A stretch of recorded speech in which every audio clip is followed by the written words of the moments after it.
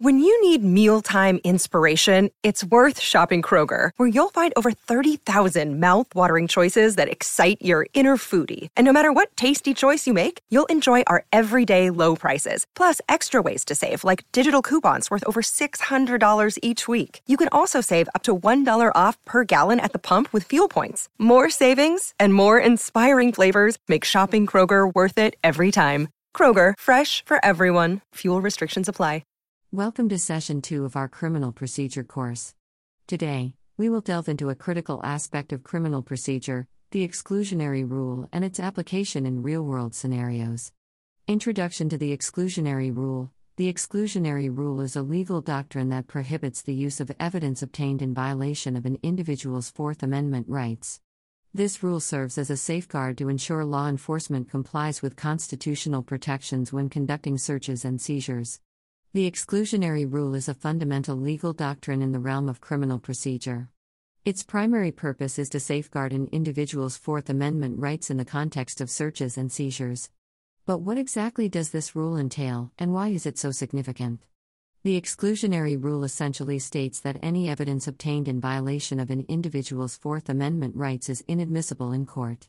This rule acts as a powerful deterrent, compelling law enforcement to comply with constitutional protections when conducting searches and seizures. It serves to maintain the delicate balance between effective law enforcement and protecting the individual rights enshrined in the Constitution. History and significance. We'll begin by tracing the historical development of the exclusionary rule. This rule was established through landmark cases such as Weeks v. United States and Mapp v. Ohio.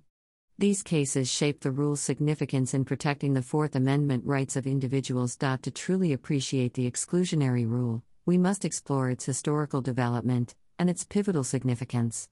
The rule as we know it today was not always in place, it evolved through a series of landmark cases. One such case is Weeks v. United States, 1914. In this case, the Supreme Court ruled that evidence obtained through an illegal search and seizure was inadmissible in federal courts. This decision marked the birth of the exclusionary rule, albeit initially applicable only at the federal level. Mapp v. Ohio, 1961, brought a profound transformation. In this case, the Supreme Court extended the exclusionary rule to apply to state courts. It held that the Fourth Amendment's protection against unreasonable searches and seizures must be enforced uniformly across all jurisdictions. Mapp v. Ohio thus marked a significant turning point in the rule's history, making it a national standard. The fruit of the poisonous tree doctrine. Under the doctrine of fruit of the poisonous tree, evidence that is derived from an initial illegal search or seizure is also inadmissible. We will explore the nuances of this doctrine and examine cases where it has been applied. A vital aspect of the exclusionary rule is the fruit of the poisonous tree doctrine.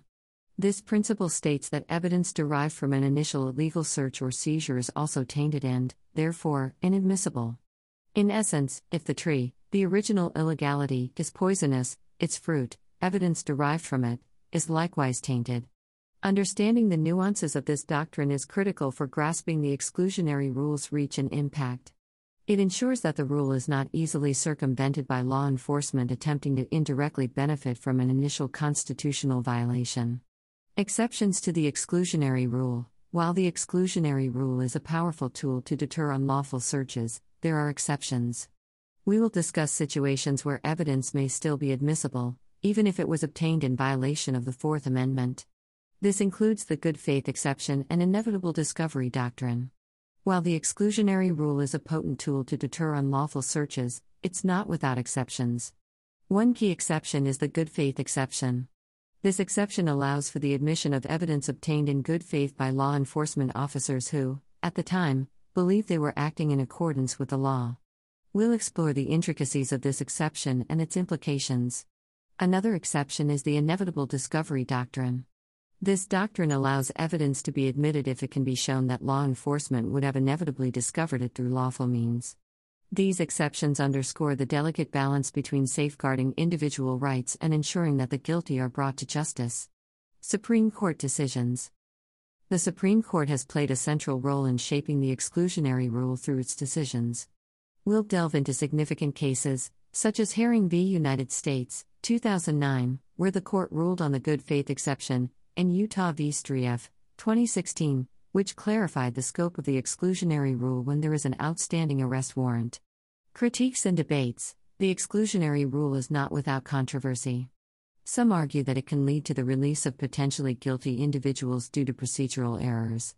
We will explore the arguments for and against the rule and consider its broader implications for the criminal justice system. The exclusionary rule is not without controversy. Critics argue that it can sometimes lead to the release of potentially guilty individuals due to procedural errors. They claim that the rule's strict application may undermine the pursuit of justice. On the other hand, proponents assert that it is a crucial safeguard against government overreach and protects individual rights. This debate brings us to a crucial point of consideration. How can we balance the need for effective law enforcement with the protection of individual rights in a criminal justice system that is far from infallible? Understanding the exclusionary rule is essential for both aspiring lawyers and law enforcement professionals. It balances the need for effective law enforcement with the protection of individual rights. As you reflect on the topics covered in this session, consider the real-world impact of the exclusionary rule and the pivotal role it plays in criminal procedure. As we conclude this extended section on the exclusionary rule, take a moment to reflect on its historical development, its significance in protecting Fourth Amendment rights, and the ongoing debates surrounding its application. Come back next week for Session 3.